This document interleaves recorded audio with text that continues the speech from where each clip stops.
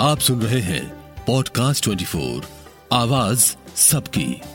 ये तो आप सब जानते ही होंगे कि शैम्पू के बाद कंडीशनिंग कितनी जरूरी है।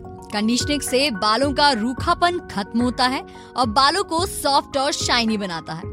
लेकिन क्या आप जानते हैं जो आप कंडीशनर यूज करते हैं वो आपके बालों के लिए कितना नुकसानदायक है? क्योंकि उसमें हार्मफुल केमिकल्स होते हैं जिससे आपके बाल कमजोर होकर टूटना शुरू होते हैं।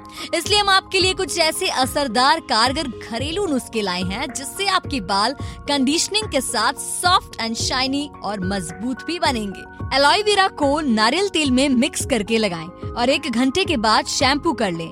एक ही वॉश में आपके बाल सिल्की, स्मूथ और शाइनी हो जाएंगे। इस नुस्खे से बालों की ग्रोथ 10 गुना जल्दी ग्रो होगी।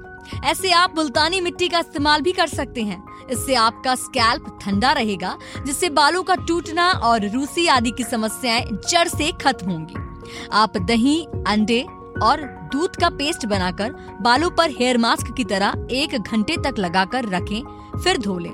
हफ्ते में 1 बार इस हेयर मास्क को इस्तेमाल करें।